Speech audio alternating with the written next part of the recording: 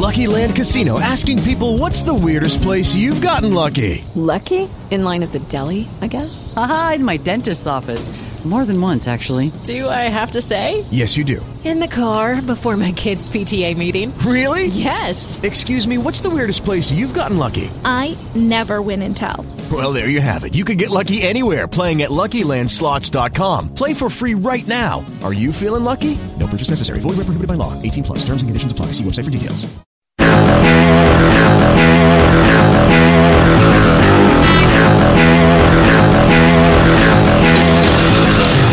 Hello and welcome to the Gridiron Show. And then there were 8. 4 teams knocked out this weekend, and as is tradition here on the Gridiron Show, we will spend our post-Wildcard weekend discussing those teams no longer in the playoffs and what their prospects are for next season. We'll look back on an okay Wildcard weekend and discuss all the latest news in the NFL, including our first head coaching appointment. This is the Gridiron Show.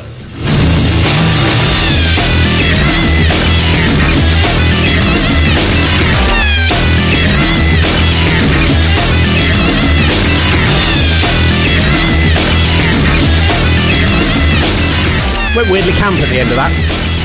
I was air drumming with my eyes closed. Less the dancing, more just with the head coach bit. I went, head coach! It's rather jaunty. You are listening to The Gridiron Show. Will and Ollie, proper in studio, and that. As always, in association with Touchdown Trips. Check them out online, touchdowntrips.com.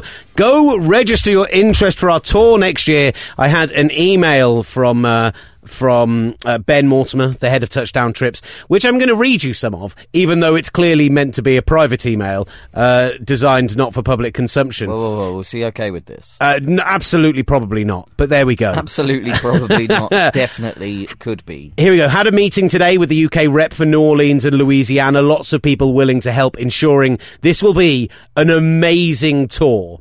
Rough outline at the moment. Full tour, max 10 days, 3 to 4 NFL games if schedule allows, targeting Atlanta, New Orleans and possibly Nashville. If one of these doesn't work out, there's potential for tagging on Dallas to fly in and out of there. At least one college game. Good chance to be LSU. So we have one night in Baton Rouge. A high school game, again likely in Baton Rouge. Some fun day trips and excursions, including a swamp tour, a plantation visit, a brewery tour, a distillery tour, and the College Football Hall of Fame in Atlanta. Tour will also look to provide as many authentic Southern experiences as possible, including lovely food and local brews. Target cost, just £2,000 per person. Wow. Massively down on the cost of last year's tour. We're figuring out how it's done, and we're bringing it to you for a pretty reasonable rate. So save your money now. The full announcement will come, obviously, with the schedule, kind of April, early May time. There will be a situation where you can pay a deposit and then pay the rest of your money off. So you have to do it all at once. But genuinely, it's going to be awesome. So register your interest with Ben. That is at touchdowntrips.com, or find them on Facebook or Twitter, Touchdown Trips.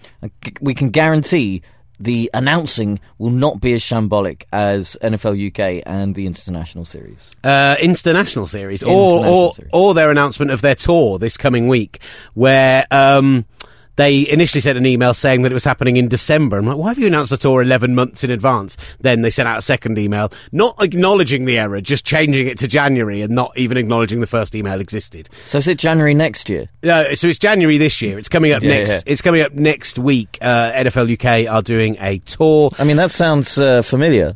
I mean, we talk a lot of on here. We were going to do a little tour. Never materialised because we're both too busy, but when you're paid by NFL UK, you can go around on tour. Unfortunately, we don't have the likes of Harrison Smith joining us on tour. That's the one player I know they have coming, and they're going to have players from a number of the International Series teams as well. But the reason we know that, I don't know if you saw it on the Sky coverage on Saturday night, but Jeff, when they were talking about the tour and promoting it and saying where you could apply for tickets and stuff, Jeff went, you'll be driving the bus, we can't be letting Harrison Smith do it, or something like that. And Neil Reynolds was visibly shocked, because clearly he wasn't meant to announce anything about any of the people coming on the tour or anything like that yet. And then covered it. He covered it really well. Well, because they won't have had full confirmation from the teams yet. It's all with all of these things, you disappoint if you make announcements early and then let people down. Yeah, you're right. You're right. They're doing it all very well. You're right. When you're right, you're right.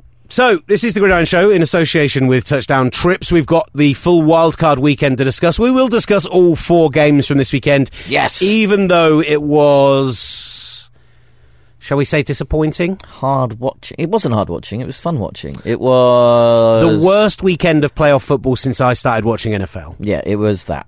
Right up there. And I would reel out that stat they kept bringing out on around the NFL, but they said it so many times on that, and I'm sure so many of our listeners listen to that show as well, that I'm going to avoid it altogether, but just mention it. What's that stat? I've also just had an email about a meeting with the venue this afternoon for our Super Bowl party. Sweet. So you can get tickets. Go to our Twitter, Gridiron, @Gridiron on Twitter. We tweet out the link from there. Or go to gridiron-magazine.com/Super Bowl LI. £10 a ticket. We're doing lots of group deals and group bowling deals as well. Tickets are probably a third sold, maybe a little more than that. We've sold most of the VIP packages as well already as well. We'll have the game on 4 or 5 big screens, I'm trying to remember, plus lots of other little screens, the bar, everything else at Bloomsbury Bowl Lanes in London, right near King's Cross, St Pancras, Euston, around that sort of area. It's going to be a great night. Join us. It really will be. We've done it. I say join us. We're not going to be there. Is it the third year that we've been doing Fourth. it? The 4th year that we'll be doing a Super Bowl party. Yeah. And this will be our 5th party then, because we did the International Series end of year party, which also was a roaring success. And they just keep getting better. So, let's get on to the matters at hand. Ollie Hunter, how are you? Groovy. Yeah.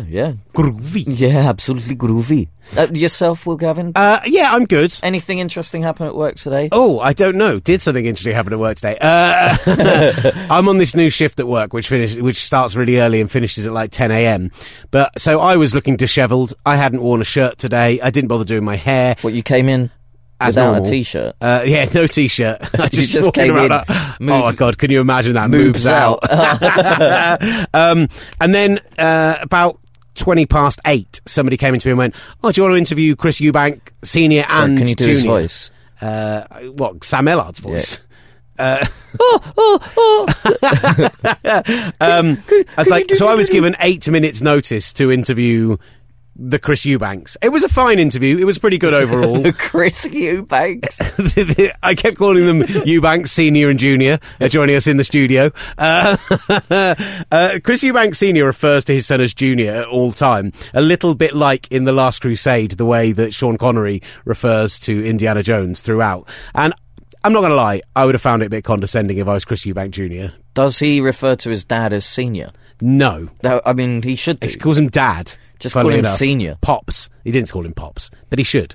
But yeah, the end of the interview. So I asked them about James DeGale, just the general chat about... Who's James DeGale? I'm asking for those that don't know. James DeGale is the IBF. He's one of the super middleweight world champions. Yeah. And he's a boxer. Another boxer. Yeah. And that's all I want. Chris Eubank Jr. is fighting for one of the other super middleweight titles, one of the lower ones, in February. So I asked them about a fight between them, and they answered it, and we talked about it, and it was fine. And then I just asked them about the tickets for this fight coming up in February. I moved it on to finish the interview off. And then just as Chris Eubank Sr. went to finish it, he finished halfway through his sentence, just went, "Actually, not about the tickets. I've been thinking again about James DeGale." Not about the tickets. I can't do the voice, so I'm not going to try. Again about James DeGale. I don't know what that is. That's my Chris Eubank. It's not great. It's having sat in both a room with him and you today, it's not great. Anyway, that was a bit triple B. I apologise. Yeah, he turned and he decided he was going to. He decided he was going to answer the James DeGale question again, but he went, "Actually, thinking about James DeGale." I don't know, yours is worse. It's worse. It's definitely worse. And then he decided to address James DeGale directly, but instead of addressing James DeGale directly because he wasn't in the room, he stared at me, pointed at me, and went, "You're on notice, young man. We're coming after you." Can you do the accent? Do it. I paraphrase. "Junior is coming after you, and I am behind him, and ITV." And it was terrifying. And ITV. And ITV, yeah. Ludicrous. But it was actually genuinely like, Chris Eubank is not a man I've ever taken hugely seriously in my life. But for a moment, I was like, whoa, that is a former world champion boxer Bang. essentially threatening me. Yeah, so that was a bit weird. Nice, great work. Should we talk about football? Let's do it. Brilliant. So I'm just replying to this email. If that still works for you, yes! ! Send. Bang. Whoa. Should we start off talking about the news that isn't around the weekend's games? Yes. The Jacksonville Jaguars are the first of the 6 head coachless teams to be no longer head coachless. I'm sure there was a better way of saying that. As they decide to hire assistant head coach and former Buffalo Bills head coach Doug Marrone to take over the job. It seemed likely after he took over as interim. But the team also hired Tom Coughlin, their first ever head coach from 1995, as the team's executive vice president of football. And they extended Dave Caldwell's contract for 3 years. So all 3 are contracted through to 2019. The kind of the situation, as far as I see this one, is Marrone is a slightly uninspiring hire if you don't have Coughlin there as well. But Coughlin adds something just a little bit extra to it. Adds that little extra wrinkle, which makes it much, much more interesting. Because first of all, we had the Blake Bortles issue last year. One thing that Coughlin managed to do was turn Eli Manning around after a terrible rookie season. I understand it wasn't a rookie year, but he is a man who, it's not what he's known for, but he is very good at working with quarterbacks and getting the best out of average quarterbacks like Eli Manning. He's obviously had the success, 3 Super Bowl wins, 2 of them as a head coach, and keeping Dave Caldwell as well and getting that new brain trust together.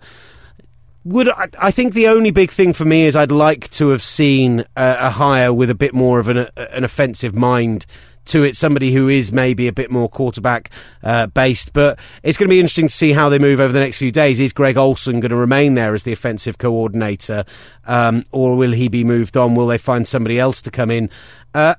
Overall, I'm kind of okay with it. Okay. But is it ambitious enough, or do they just need a bit of stability? Or what do you make of Coughlin coming back? Could he end up being the one that calls the shots? I don't know. I don't think Coughlin will call the shots. I think at his age, he's quite happy to move into that exec role, and that pleases the fan base. Under Coughlin, they did have success. They did go on playoff runs in the early part. He was there from 95 to 2002, I want to say. Off the top of my head, I could probably research it on the internet, but the Wi-Fi in here is so terrible that I don't trust it coming through before the end of the show. So yeah, all in all, yes, they could have been more ambitious, but I think with 5 other teams looking at head coaches in splashier markets with better rosters in terms of Denver, I think it was kind of a sensible move. There was an element with it of Gus Bradley. It was starting to work towards the end, particularly on the defensive side of the ball. Very towards the end of last season, there was some hope, and I know we had that last year, and it didn't pan out. But I just think it's the kind of ship steadying and the kind of thing that they want to continue to build in the right way. But the next 2 seasons are going to be absolutely vital. Can they turn that young roster into a playoff team? And we saw a bit of inventiveness and Bortles looking like he's enjoying playing football again in those last 2 games after Gus Bradley was fired. So, it looks like it's a move in the right direction. It's a small step as far as I can see rather than the giant leap. But, yeah, I like it. It's a wait and see, really, isn't it? It is. Yeah. The only other bit of news coming out that wasn't really about one of the playoff teams, as we'll get to all of those as well. And this was about a playoff game, but the NFL have announced they're going to review the concussion protocol after the Matt Moore hit. Matt Moore missed just 1 play after getting absolutely obliterated by Alvin Bud Dupree in the first half of that rather lopsided 30-12 loss. The NFL has initiated a review of the concussion protocol after the hit under the procedure approved by the collective bargaining agreement in consultation with the NFLPA. They'll review the video, relative documents and interview the involved parties and determine whether the protocol was properly followed. But also, as it's the off-season, they can sit and actually review the protocol overall. If it was followed properly, maybe they need to consider reassessing it and making some tweaks and changes.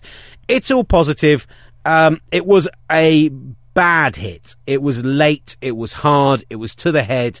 A lot of people... We're going to discuss the Jordy Nelson hit as well, and I think you have to take both of them in the context of watching it at full speed. I think when we have the the pleasure, I was going to say, that's not what I want to say, the privilege of watching it back in slow motion many, many times. It looks worse and worse and worse every time.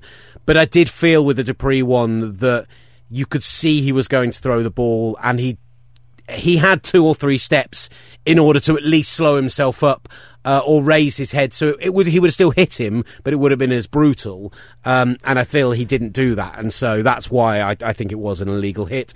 And amazingly, not only did it not draw a flag, but Jay Ajayi, in sticking up for his quarterback and having a go at the officials for not throwing a flag, managed to draw a 15-yard penalty, and they went back to 1st and 25. Well, the Ajayi one was pushing Dupree. He pushed him, and it went back, and I think it ended up being, the 1st and 25. It was, those offsetting rules are absolutely ridiculous. That, probably more so than, almost as much so as the concussion protocol, needs to be looked at, because that kind of thing's ridiculous.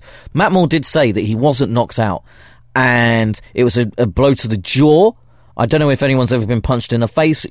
Sometimes you don't get knocked out if you get hit on the jaw. That's happened to me. Yeah, it tends to be crown of the helmet. It tends to be that kind of area where it's particularly bad. You know, that kind of area. Moore just said, I needed a bit of time to recover from it. I think also he didn't know what was necessarily happening off the ball as well with Jay Ajayi. It was called really well. I think was it Phil Simms that was on was the colour commentator for that game. And he said, anyone that knows football knows that was a big hit. And when he saw it happen in real time, I just went, oh, whoa! Because the way cameras are, they follow the ball, and you didn't really get to see the hit totally. You just knew catch it as it comes off camera and see him getting obliterated. You knew it was just a gargantuan hit. Great hit though, bud. Well done, son. Before we get to the 4 games then and the teams eliminated this weekend, a few questions in on Twitter. C. Leddington asked if this is just a general question. Do the teams need permission to interview coaches from a current team, or are they free to interview as long as it's within a non-playing week? That's such a simple question to answer. The rule is, and I actually need to check if this has changed. This certainly was the rule in the past. If it's a promotion, if it's a coordinator and they're being interviewed for a head coaching job, a position coach, coordinator job, etc., then the team cannot refuse permission, because unless they're going to offer them the same job within their same organisation, it's a move upwards for the person. They cannot refuse permission as long as they're no longer playing football. It's when it's a sideways move that they can start refusing permission. And there was one this off-season. I actually don't remember who it was, but somebody has refused a team permission to speak with their coach because they were going from a special teams coordinator to an offensive coordinator role or something like that. And they're like, both coordinator roles, we don't have to let you talk to him. I can't remember who it was now, so I'm going to look it up while we're talking. But so that's just to simply answer Mr. Leddington's question. Well answered. Before we get to the games themselves, obviously, as we've all seen, all the home teams won. Ross Henderson asked, does this show the importance of home field advantage, or is it simply a case of the best 4 teams winning this weekend? And on the same thought, Graham Hackney tweeted, should lower-ranked teams take the seed of any higher-ranked teams that they beat? GB beat Dallas and therefore became the number... Right, that wasn't the question I was expecting. That's become a lot more confusing. Graham, that's too confusing. It should be about record. When I first glanced at that question, what I thought it was going to be was about home seeding for the playoffs. Because we've stood on this particular pulpit before and banged the drum and got on the soapbox and every other cliche I can think of. You shouldn't get a home game just because you've won your division. It should be done on record. Yeah. I think the Texans-Raiders game would have been far closer if it was being played at the Coliseum. Yeah, far closer. I still think, actually, the Texans probably would have won, but it would have been a closer, better game.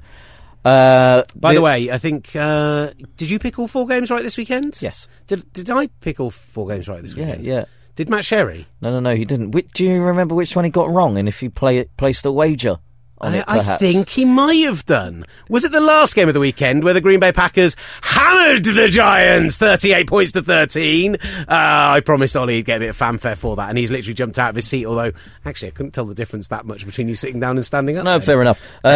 I bet Matt Sherry that Green Bay would win by at least 2 touchdowns. That's 14 points. What? How many was it? 25. It was what? 20. That's 3 touchdowns. Yeah. Well, it's 3 touchdowns, a field goal, and half a safety. Half a safety, yeah. or just one of the touchdowns going for 2. That also would have worked. That was Will just giggled at me doing half the safety signs because you really went for it with one hand. I really did. That's superb. So, yes, to answer your questions, home advantage is massive, and it should be given to the seeded team. But Ross, last year, every single away side visiting team won. So, don't read too much into it. I think if it's broken down, I saw. What? Why are you laughing at me? We are on. So I'm really sorry. We're on a work WhatsApp group for TS2 lads. Hashtag office gossip. Hashtag office gossip. And Ollie came into the studio today to find the Twitter account of Guy Clark. Logged in. Guy Clark's a guy we work with. He's a commentator for Preston North End. He's done some stuff for TalkSport, and he's a producer here as well. You tweeted from his account some. I think there was some pro-Preston, anti-Arsenal stuff because he's an Arsenal fan, but they played Preston this weekend. Yep. And there was pro-Spurs stuff. And I'd like to go see Spurs play, etc. He's just sent a message to the group. Whoever is tweeting off my account, stop. Full stop. That's not a way to get a reaction, Guy.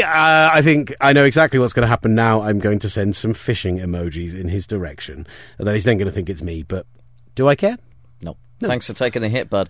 So I think I saw something about the home field advantage, and it doesn't work out as massive as most people think. Someone did a study of various sports. And it works out as something like 52% of home wins to away wins. So really, there isn't that much advantage. Let's talk about the games this weekend then. What we have done is from our Gridiron account at Gridiron, it's actually going to be open for the next 24 hours, so you can go and affect this live as you're listening to the show, as long as it's within 24 hours of now. We have asked which of the teams eliminated on NFL Wildcard weekend is best positioned to make the next step in 2017, and I put why not reply with why as well. Unsurprisingly, the Saturday evening losers, the Oakland Raiders, absolutely top the poll with 68% of the votes. And just to go through a few of them, Adam Foxcroft, the Raiders are much better team with a fit Derek Carr. Neil says Raiders for me. Great offensive line, a QB who has gotten better with each season, plus cap space to add to their roster. Tom says Raiders simply because the others have much stiffer divisions to overcome. Matt Wading, definitely the Raiders, although if the Giants can improve, yada yada. Whoa. Tom said that the Raiders, because everybody else has got stiffer divisions. Stiffer was exactly what he said. So what with the Chiefs, the Broncos, and the Broncos and the Chargers? So he says that's stiffer. That's not as stiff as the other teams. And yeah, I mean he's looking at the top team in all those because obviously you've got the Cowboys, Patriots, Packers, but I think they're the stronger division top to bottom. Apart from Derek Carr injury and not having the depth at QB, they would have gone to the conference game, says Irish Niner fan. They lost their mojo in their starting QB. Would have won with Carr not out, says Gridiron Gibber, or Gibber, not really sure. So everyone kind of agreeing. And I think that means we should start with this game. As the Oakland Raiders went into NRG Stadium, the home of this season's Super Bowl, and we are one step closer to the New England Patriots going back to the Super Bowl. Sorry, I mean the Houston Texans being the first team to ever play in a host Super Bowl. That's as close as I'm going to get to predicting that's actually going to happen. They ran out 27-14 winners overall. Brock Osweiler looked good. Not great, but fine. Workable at quarterback. Finally found a connection with DeAndre Hopkins. Those two had a half-decent game between them. And on the defensive side of the ball, Jadeveon Clowney and Whitney Merciless were absolute wrecking machines with Donald Penn out at left tackle. Menelik Watson moving from the right to the left. Had no answer for Clowney whatsoever. And the Texans keep rolling. Yeah, I mean, it was a brilliant performance by Clowney. I think in the box score he only had one tackle, but when you look at what else he did, he had that interception, he hurried the quarterbacks, he terrorised that offensive line. And it was a joy to watch him, really. I thought he was absolutely outstanding. But people that have been Texans fans will tell us as well that he's been like that pretty much since JJ Watt went out. He's really stepped up. He's leading this defense. What you've got as well with Whitney Merciless on the other side, who was being, in the end, he was being double teamed rather than Clowney because he was such a wrecking ball. You've got Boye in the backfield, who is fast becoming the Malcolm Butler of this season. What a step up he's made this year. Incredible. That defense, it sneakily became the best defense in the NFL, and now we know why. But look, we're going to speak about the Houston Texans more when it comes to the Patriots' next bye week. Sorry, the Texans playing in Foxborough this week. The point of today's podcast... Mate, that wasn't funny the second time either. I wonder if you should just drop it. Or is there a third one coming? Bloody Patriots. Bloody Patriots. There's a third one coming, I think. There might be. Let's find out. I don't script them. They just flow out of me. Yeah, great comedy. I did watch a film about improv the other night. Sorry, stop it. Focus on the podcast. Come on, Will. This always happens when you and I get in the studio together. Yeah, so the idea of today's podcast is to look at the teams who have departed the playoffs. And as people are saying, they believe the Raiders have the best chance of returning next year. So the question is, Ollie, what do the Raiders need to do before September in order to ensure that they are Super Bowl bound in 2017? They need to put Derek Carr in an oxygen tent and make sure that he's fit and well enough to be starting by September. That's pretty much what they need to do. I think they need to... I think everyone actually needs to upgrade their cornerbacks. I think that is always an issue. I think they also need to have a look at their running backs and almost decide which one could be the bell cow, which one... because it's a running back by a triple committee at the moment with Washington,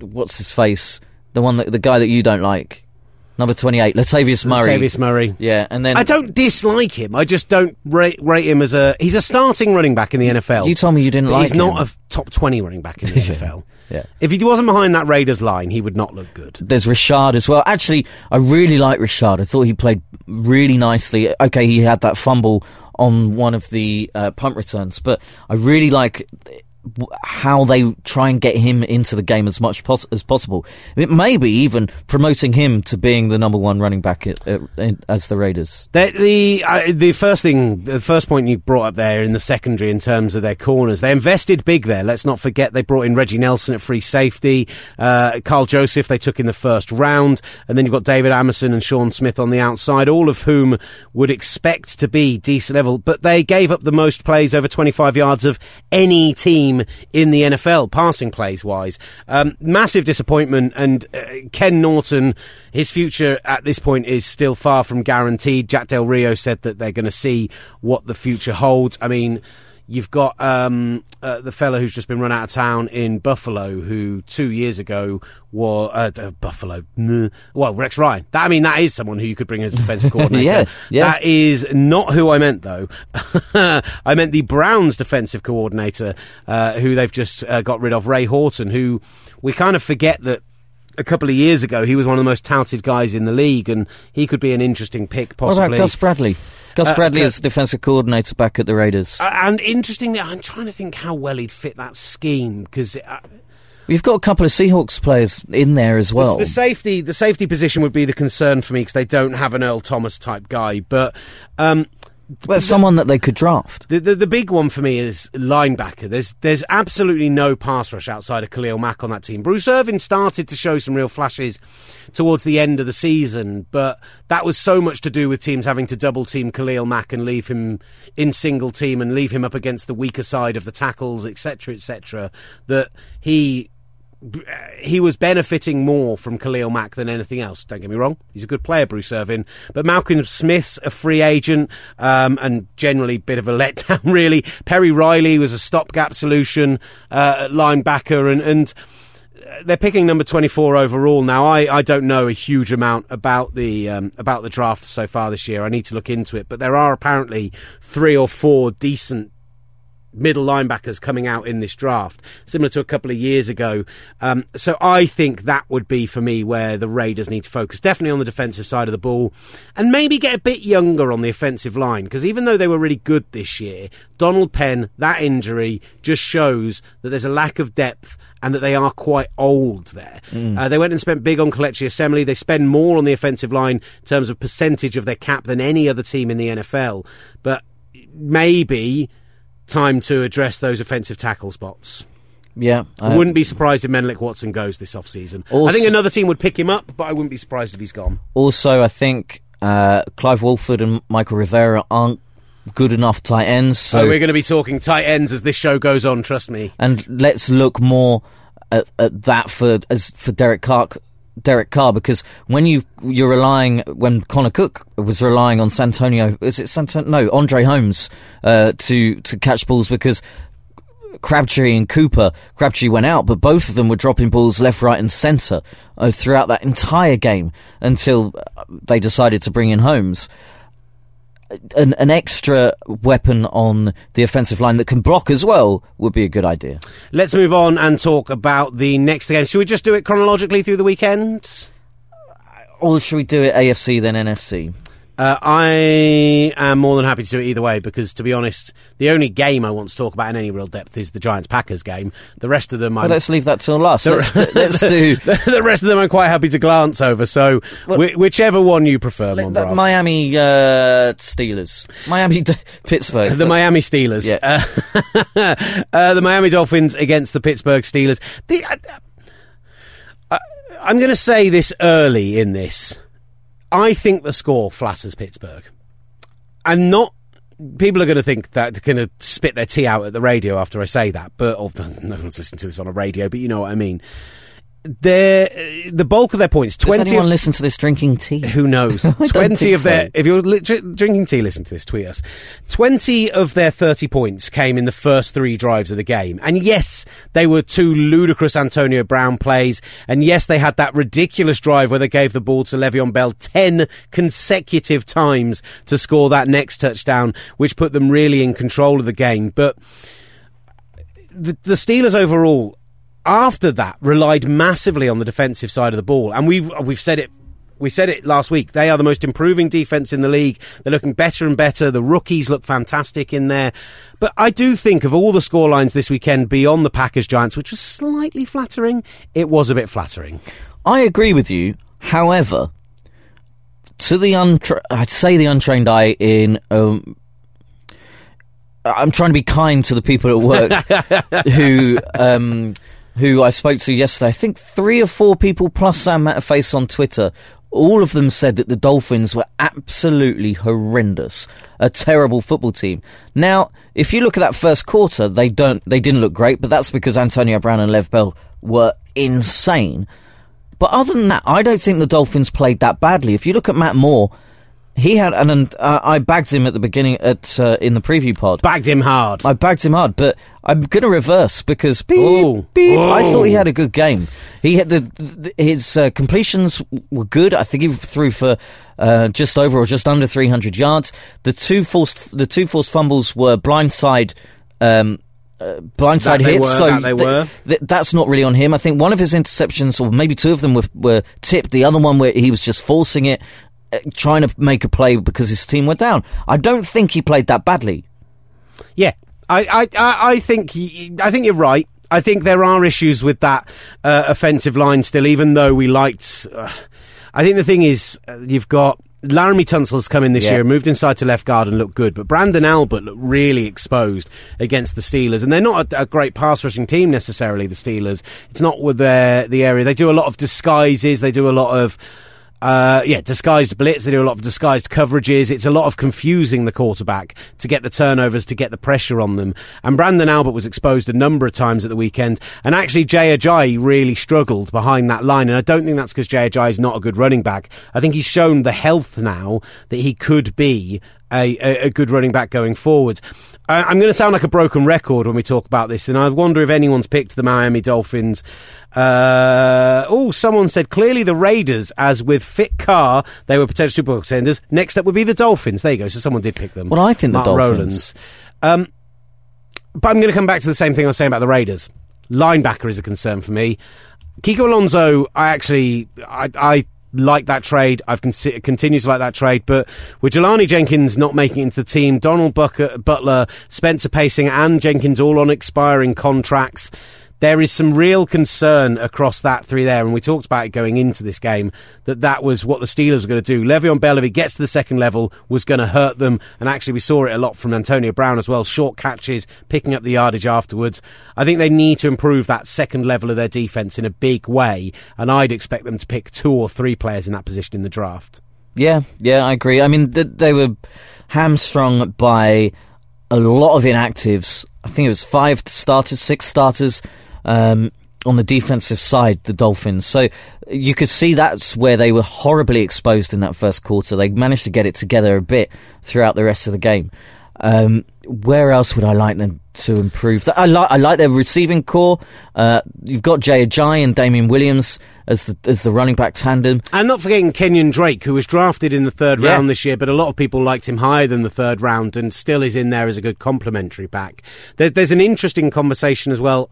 Tight ends, I think all of these teams, except for maybe the Lions with Eric Ebron, but we've still not seen him do it consistently, could all do with tight ends. And again, this comes from people who know much more about the college game than I do and haven't looked at it. But the Adam Gase offense needs mismatches. That's how it works. So a good tight end is important. But apparently tight ends, this is a really good year for them. There could be 3 go in the first round. I think I've seen 2 of them, but I can't remember their names off the top of my head. O.J. Howard, Evan Engram has been mentioned. Yeah, I think it's O.J. Howard who I've seen, who looked really good. There's Jake Butt, but he's injured his knee in the bowl game, which is another argument for why bowl games could be skipped. So that's tight ends, and there's also in the secondary with the corners, because they've got loads of really good young players to go with Byron Maxwell, who's there till 2020, Xavier Howard, Tony Lippett, Bobby McCain, but maybe another veteran experienced player to add to that core alongside Byron Maxwell would really help them as well. It's mostly on the defensive side of the ball, though, I think. Yeah. Shall we talk about, what was the next game? Next game, Seahawks Lions, where had that amazing experience. And I think I heard somebody else, I think someone said this on one of the MMQB podcasts, but I woke up at the end of this game and I saw that Paul Richardson was trending on Twitter, and I thought to myself, he's gone for 200 yards, 10 catches, something like that. No, he had 3 catches for 48 yards. Pretty average day for who is at this point their number 2 receiver with their other injuries, except all 3 of them were what the Americans would describe as circus catches, were utterly ridiculous. They were great catches. There's going to be 2 plays that we talk about in this, the Hail Mary, or the Aaron Rodgers as they should now be referred to at all times, but also the Paul Richardson first touchdown catch, which, by the way, terrible throw from Russell Wilson. Yeah. No one will say it, but I will. Where he did face mask the defender after he'd already got the ball in his hand, where I just think the play was so good, the win was so dominant, why are we even talking about that? He was falling over, he grabbed out, he happened to catch his fingers on the face mask. It wasn't an intentional penalty. I just forget about it. Yeah. Hey, forget about it. I mean, the Seahawks got some good calls elsewhere in this game, but that's one that we're not going to particularly mention. Just to kind of talk about the Seahawks' perspective, first of all, absolutely massive for them that they got the run game going. Thomas Rawls is not Marshall Lynch, but patient, powerful, absolutely pulled that Lions defence apart. We'll look forward to the Falcons game later in the week. There's a real potential of this being a shootout, but actually somebody tweeted us asking about the Seahawks offensive line, and I have to say Seahawks probably had the best game I've seen them have all season, maybe. Well, that's what Pete Carroll said after the game in his post-match press conference. He said, this is the best that we've played. Everything came together. Defense, offensive line, offense, everything came to special teams. He really praised the special teams for some reason. Everything came together. And it was a dominant performance. However, it was Nick Dunkison, by the way. Wasn't it weird that the Seattle O-line kind of blocked well? Well, yeah, it was weird. But they're up against the Lions, who barely have a pass rush. Next week, they get the sack leader in the NFL. Vic Beasley, baby. Love Vic Beasley. Vic Beasley could cause some real issue to the left-hand side of that line. So, I think we have to take this result with a pinch of salt. I don't think Matt Stafford, clearly struggling with that finger injury, clearly struggling elsewhere, not being able to find his receivers. Anquan Bolden causing a couple of ridiculous penalties, which really set them back just as they were starting to get on a roll as well. I think it was a game too far for the Lions. They'd lost 4 in a row. This was 4 in a row. With both of these NFC games and both these NFC North teams, we talked about 2 or 3 things they had to do to nail this game. And Packers coming up. They did all 3 things we mentioned. In fact, I was feeling pretty smug about it when I was watching the game on Sunday night. Not as smug as you were, obviously. The Lions did nothing they needed to do. They didn't get the Eric Ebron matchups that they needed. They didn't get the protection on Stafford that they needed. The front 4, the pass rushers in Seattle haven't been good in recent weeks. Like, genuinely, the weakest I've seen them play in the past 4 seasons. And they are one of my favourite units in the whole of the NFL. Michael Bennett is right up there as my favourite defensive end in the NFL. But they have struggled in that front 4, front 5 with Wagner coming through as well. Don't know why I did it with a German V then. Wagner. But it all came together for the Seahawks. It all fell apart for the Lions. Might not have been the biggest margin of victory this weekend, but this was the most dominant win of the weekend. It's just whether the Seahawks are going to then fall apart, having to now play 2 really good teams in the next 2 weeks, because Falcons on the road, followed by whoever they get in the championship game if they get past the Falcons. Those are 2 very tough games. Do you think the Seahawks were holding anything back? I don't think they can. I genuinely, without Earl Thomas in there maybe later in the game they took the foot off the gas a little bit, but I think they wanted Rawls to go out there and have as big a game as possible. That's why they were running the ball, to prove that, having done nothing running the ball in the past 4 weeks before this week, they needed to. So I think they did leave it on the field, but that's the Seahawks do that week in, week out. If there's one thing I do like about this team, it's that there's always constant commitment. I did get called out on Twitter when I tweeted about the Russell Wilson throw being terrible, being like, oh man, you're always slagging off the Seahawks. I'm like, yeah. Someone said that we have an agenda against the Seahawks, but it's actually, I think it was that guy. I basically called them streaky because leading up until this game where they've decided to actually play, they were streaky. So, Lions. Did anyone say Lions to our poll? Only 3% of people only 3% of people answered Lions. I suspect they were just trolling the poll, and nobody has answered to it in the response. Giants have had a little bump up. They're at 21% now. Dolphins at 8%. Raiders at 68% still. What the Lions... The first thing the Lions need to not do is fire Jim Caldwell. Okay, a lot of people are saying fire Jim Caldwell. So why should the Lions not fire Jim Caldwell? Because Jim Caldwell has taken a pretty bad Lions team to the playoffs twice in 3 years. He's won a Super Bowl as an offensive coordinator. He took the Colts to a Super Bowl. Every time with a roster that wasn't really worthy of being where they were. I mean, he was responsible for that Joe Flacco ridiculous postseason performance that led to the Super Bowl win over the 49ers. And I think he needs time to continue to build from where they are now. I could see them maybe getting rid of him if it meant keeping Jim Bob Cooter in a Falcons/Bucks-esque. We want to keep... it's Bucks in particular, wasn't it, who did it this year. We want to keep our coordinator. He's going to go get a head coach job, so we'll give him ours.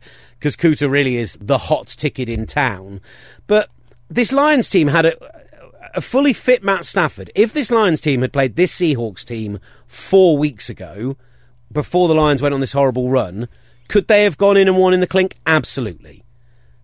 They just had a horrible run to end the season, particularly after Stafford's injury, particularly with the injuries they had to the secondary. I would keep him around. I think he is a coach who wins. The media don't like him, and maybe that's something to do with it. But they need to... offensively, they need a tight end. I'm going to say this about every single team. They need a tight end because there's good tight ends in the draft, and they need a tight end. The running back situation is a bit of a mess. the offensive line situation, what they've kind of done there is put together a really good young core, but they haven't quite come together yet. And they're one of those ones that you could see maybe in 2 years' time not being the same level as the Cowboys, but being a really good top-level line. Taylor Decker had a really big step up this year. Larry Warford, I thought, was good this year. Travis Swanson. So they've got good guys in there. Running back would definitely be a thought for me. But again, it's the defensive side of the ball. So many injuries. Linebackers all over the shop. Even when DeAndre Levy came back from that long-term injury. Defensive line help would be great after they lost all their wreckers in the interior 2 years ago and haven't been able to replace them. They're probably the most needy team of the four that have gone out, I think. So you're saying getting to the playoffs was lucky? To an extent. I mean, it's always going to be lucky when you've had 8 comeback drives in a season. That was, as we said last week, 3 more than any other quarterback in the playoffs. You have to think that in any other given season, 4 of those might not have come off and you'd have a losing record. So yes, lucky to an extent, but there is enough talent, enough young talent there. Matt Stafford has enough years left, and they proved they could do it without Calvin Johnson. Well, they could actually, do you know what they really could do with it? If there's one at pick 21 when they're picking? Big receiver. If there's a really good number 1 star receiver, because what Jones and Tate proved this year in our argument and our wager over them is they're both number 2s. Do you know what? We both lose that. I think we both lose that bet. Let's buy each other a beer. That's what just go on a round system. So essentially, they need a lot. I think they could do with a running back, a wide receiver, a couple of linebackers, a defensive lineman, maybe a corner. Listen, I know we need to crack on, but who's the better team despite the Lions going to the playoffs? The Lions or the Bucks? The Bucks. The Lions... Oh, we're playing a name game. Yeah. The Lions or Washington? Washington slightly. But if they lose some of that offensive coordinator magic from Sean McVay, that could be a concern, even though Gruden's a good offensive mind. The Lions or the Panthers? Battle of the Cats. Oh, well, I mean, the Panthers, I don't buy that. I think this season... I think the Panthers still... if I had to start with a roster today, I'd take Cam Newton over Matt Stafford. Even though I think... And they acknowledged it, that they need to Ben Roethlisberger him. They need to get him more contained in the pocket. They need offensive line help. But that's the thing. If the Lions' offensive line improve in the way I think they can for next year, that one is really borderline. Yep. Okay, thanks. That was a good game. I think there's a few more you could have thrown in there. No, I was just going NFC, sorry. So Vikings? I didn't want to... Vikings? Vikings. There are 4-5 teams there. Vikings. 5 teams. Saints, the last 8 words I've said have been the word Vikings. The Saints? The Lions beat the Saints. The Lions are a better team than the Saints. So that's where we are. Yeah, the Lions, probably about the 10th best team in the NFC. Which is amazing. they made the playoffs. Oh, there we go. Sorry, Lions fans. I feel like Will Gav. I feel like I've let you down. On Twitter. So the hipster second choice pick for our which of the teams have a chance at next year are the New York Giants. Giants have the weapons, just need a running back, with the draft being running back heavy. Should pick up a decent one, says Chris Bailey. Steve Hoare, if the Giants can get a bit better on offense, they really need a top tight end to play McAdoo's system. They could be Super Bowl contenders, says Steve Hoare. The Giants are loaded with talent and have a 2-time Super Bowl winning quarterback, and Odell Beckham will be out to prove it after, wall punch gate. By the way, there's a mode of transport we've not mentioned at any point in this podcast, and we're going to continue to not mention it, if you don't mind. Oh, right, yeah. Fine. Understood. Because see... just to give my very, very brief thoughts on that, it was 7 days beforehand. It meant literally nothing. And Odell Beckham said in his post-game press conference, I didn't drop a pass all week. I just had a terrible day today. It meant nothing. Yep. I'm done. Okay, man. I'm genuinely angry about the way that the American media have covered it. Do you know something? I didn't know anything about it. Good. I completely... for some reason, it totally passed me by this whole week. And then they kept mentioning it on the broadcast, and I was like, what? What's this all about? Yeah. So, just get over it, guys. It's grown men. Having a beer. Thomas Willoughby says voted Giants feel like their defence is a top 5 unit in the league. There's only so long their offence can be that inept, which Nick has then said swap the offence and the defence, and you've suddenly described the Raiders. Let's talk about the game first, because you want to talk about the game. I want you to talk about the game. Okay. Because it was a great game! It wasn't a great game. It was a great two and a quarter quarters. I thought it was a great game overall. I really enjoyed it. The Giants, mainly because it won me 50 quid. The Giants, nice. It won me I bet on all 4 home teams. It won me a steak dinner. Which, if you can make that about 50 quid, if you push it. Yeah, I'm going to 42-ounce ribeye mother trucker. The defense absolutely dominated the first quarter and a half for the Giants. Do you know what? I never really lost faith. They were held to negative yardage. I think they punted the first 5 drives, the Packers, which nobody's done in the playoffs in 18 years or something. Some nonsense stats. Oh, there are so many spurious stats, aren't there? What, there was one I heard that... who was it? We are one sport of spurious stats. One of the teams had 3 wide receivers for the first time in their history go over 700 yards in the regular season. Who cares? Yeah, it was ridiculous. But at 6-0 up, the Giants were looking good. They weren't getting it going on offense enough. They weren't taking advantage of their opportunities. Yep. They were dropping balls left, right and centre. Odell Beckham dropped 3 catches. They dropped 2 possible touchdown catches on the same drive. It was pretty much the same play, actually, but with different receivers. Yeah, with Beckham and Sterling. The Giants put themselves in a tough position, but the game turned with a Julius Peppers sack halfway through the second quarter when he just exploded past the left tackle, made him look like an absolute turnstile. Eric Flowers took down Eli Manning. That extra negative yardage meant it was a shorter punt. It was returned. Then there was a beautiful, beautiful touchdown. It was the first one, Randall Cobb. Was it Devontae Adams? Then 3 Randall Cobbs after that. But into the back corner of the end zone where Rodgers scrambled out and ended up holding the ball for 8 seconds. The pass protection was phenomenal, but the pocket presence from Rodgers was just unbelievable, because everyone was like, with that offensive line, I could do that. But he avoided 2 hits as well, where he ducked under them, still made that throw, allowed his guy to get open. It was ridiculous. And it was then followed up by Hail Mary 3 not long after, and at halftime it was game over.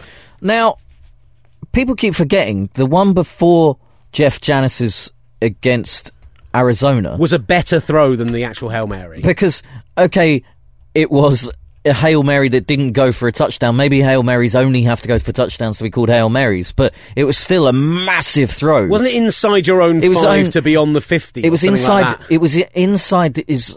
The ball was snapped on his 5. He went into the end zone, rolled out left, threw down the left-hand side to about the 50. So, actually, he's done 4, but people keep forgetting that. You almost knew that it was going to happen when he had that 7 seconds left, and you were just like, it's going to happen. It's going to happen. It's going to be a touchdown here. He came out to the right, and he just set himself, and then he just lobbed it up, man. It's the arc of that ball.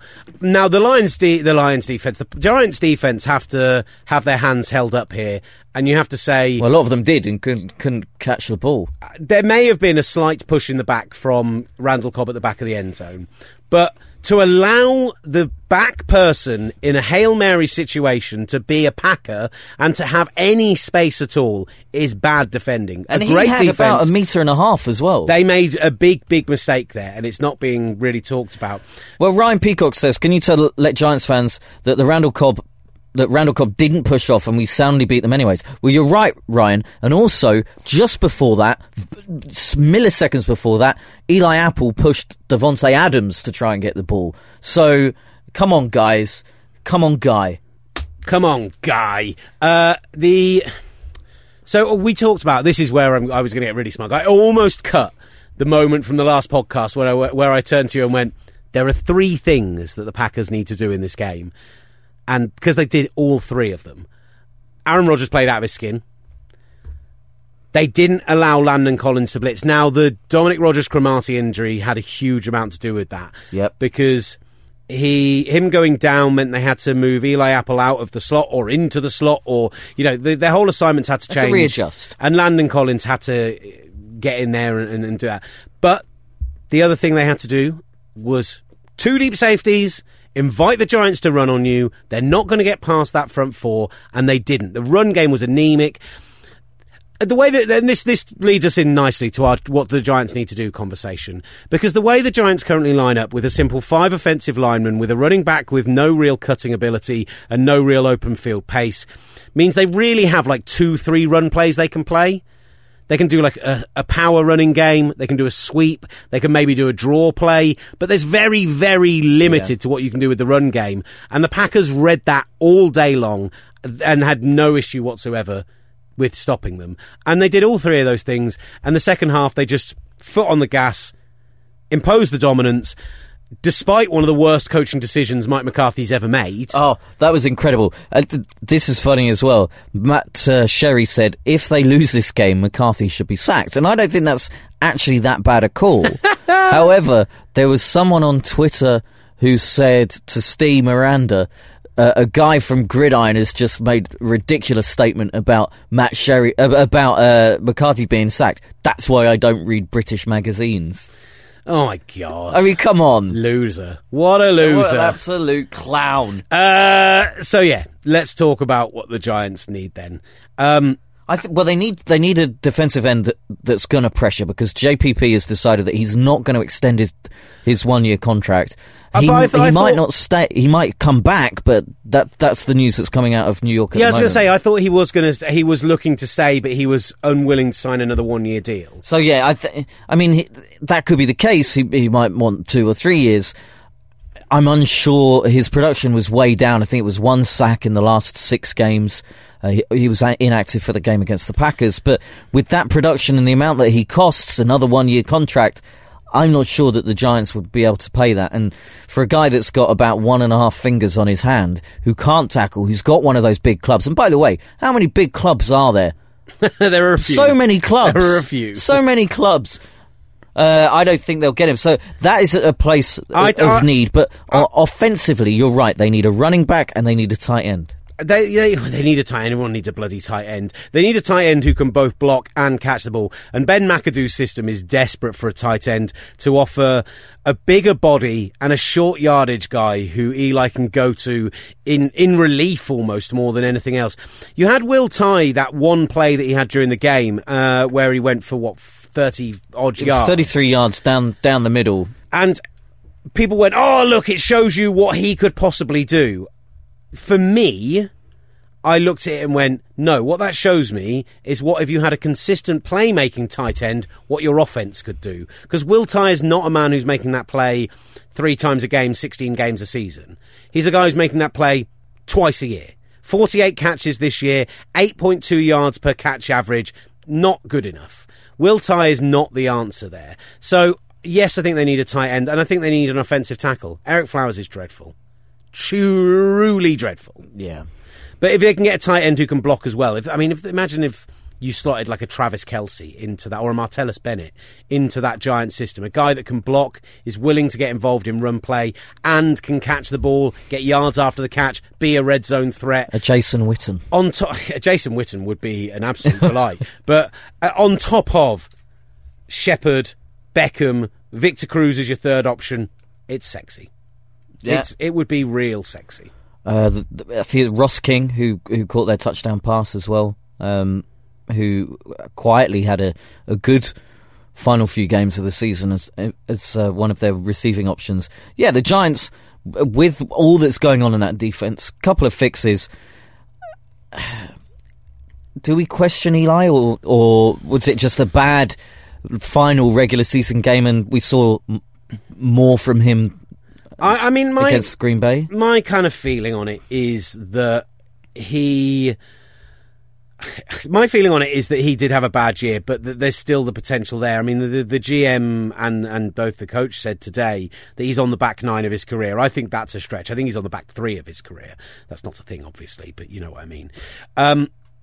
It makes me believe that they just need, they need the options so that he can run the ball, and he's got a tight end. He had to throw so much this season because they didn't have a good run game. And I think actually in a well-managed offense, he still has the brains to be able to do it. So yeah, I'm not ready to write him off in any way. Okay. Thanks for that. That's my feeling. That's kind of rounded us off. We're going to talk about, obviously, the 4 teams that have made it through in a lot more depth coming up later in the week. And we're going to try and get a couple of guests for that show as well, I think, to preview the divisional round. Simon Clancy was due to come on. But I didn't even bother contacting him after Miami embarrassed themselves. What, because he would have just said no. Miami didn't embarrass he themselves. definitely would have come on, but we had to move the time we were doing the podcast to today. So it was unfortunate, but it didn't come together. But we will definitely look to get him on in the not-too-distant future. Ollie, are there any tweets that are non-related to the stuff we've done already that you would like to bring us to round off the show today? Neil Dutton says, are we absolutely 100% certain that Aaron Rodgers is human? We are not. Also, celebrations or heroes? Celebrations, but neither if I've got a real preference. Take Quality Street over both. Ooh. I love a toffee penny. Toffee penny's great. I love the creams. I like the coconut one. Stop talking about chocolate. It's making me want it so bad. Just for people to know, the celebrations are the ones from Galaxy. So Mars, Bounty, Snickers, Galaxy. Why are you going through this? People know what we're talking about. Well, no, maybe they don't. Sometimes you don't know. I didn't know. I had to check it out. All right. Heroes are the Cadbury's guys. Guys. Dairy Milk. It's a no-brainer for me. They've been ruined ever since the Patriots took them over. Yeah, I would say I prefer celebrations because you have the better chocolate bars, and also Galaxy milk chocolate. I'm not a fan of milk chocolate, but Galaxy milk chocolate is better than Cadbury's milk chocolate. Fact. Yeah. You are not getting an argument from me on that one. I think that's it. I think actually. Tom Knight says, "Can you organise a proper pubcast?" Yeah, all right. At some point. Yeah, we'll do it. Kevin Vaughan asked, would you rather be attacked by 1 Calvin Johnson-sized Darren Sproles or 2 Darren Sproles-sized Calvin Johnsons? I think I've got more of a chance against one person than 2. Sproles is actually pretty beefy as well. Yeah. And Calvin Johnson's he's a real baller as well, isn't he? He's a slender guy. Yeah. You'd be fine. I think that rounds us off. Ollie. This Alex says, talking of wild, ever visited a Buffalo Wild Wings? No. Are there wings that really are there wings? They're spelt wrong. Really, that wild? Right, we're stopping with this tweet anyway because they spelt there wrong. But yeah.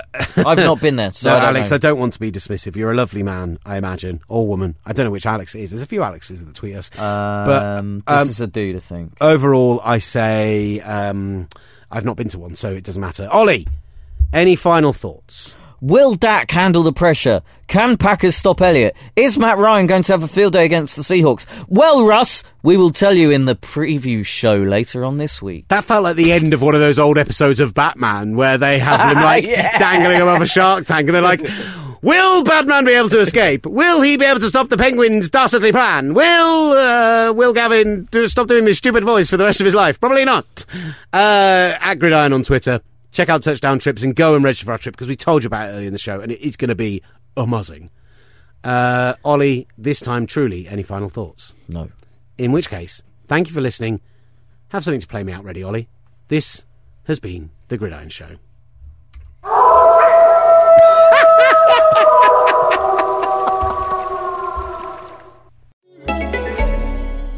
Fill the trolley with your favourite brands on rollback at Asda. A 38-pack of Fairy Non-Bio capsules was £8.50, now £5.75. And Lenore Gold Fabric Conditioner was £4, now £2.50. Big brands, small prices. Don't compromise. Asda. Save money, live better. Selected stores subject to availability. Lenore 1.925 litres. Ends 18th of March.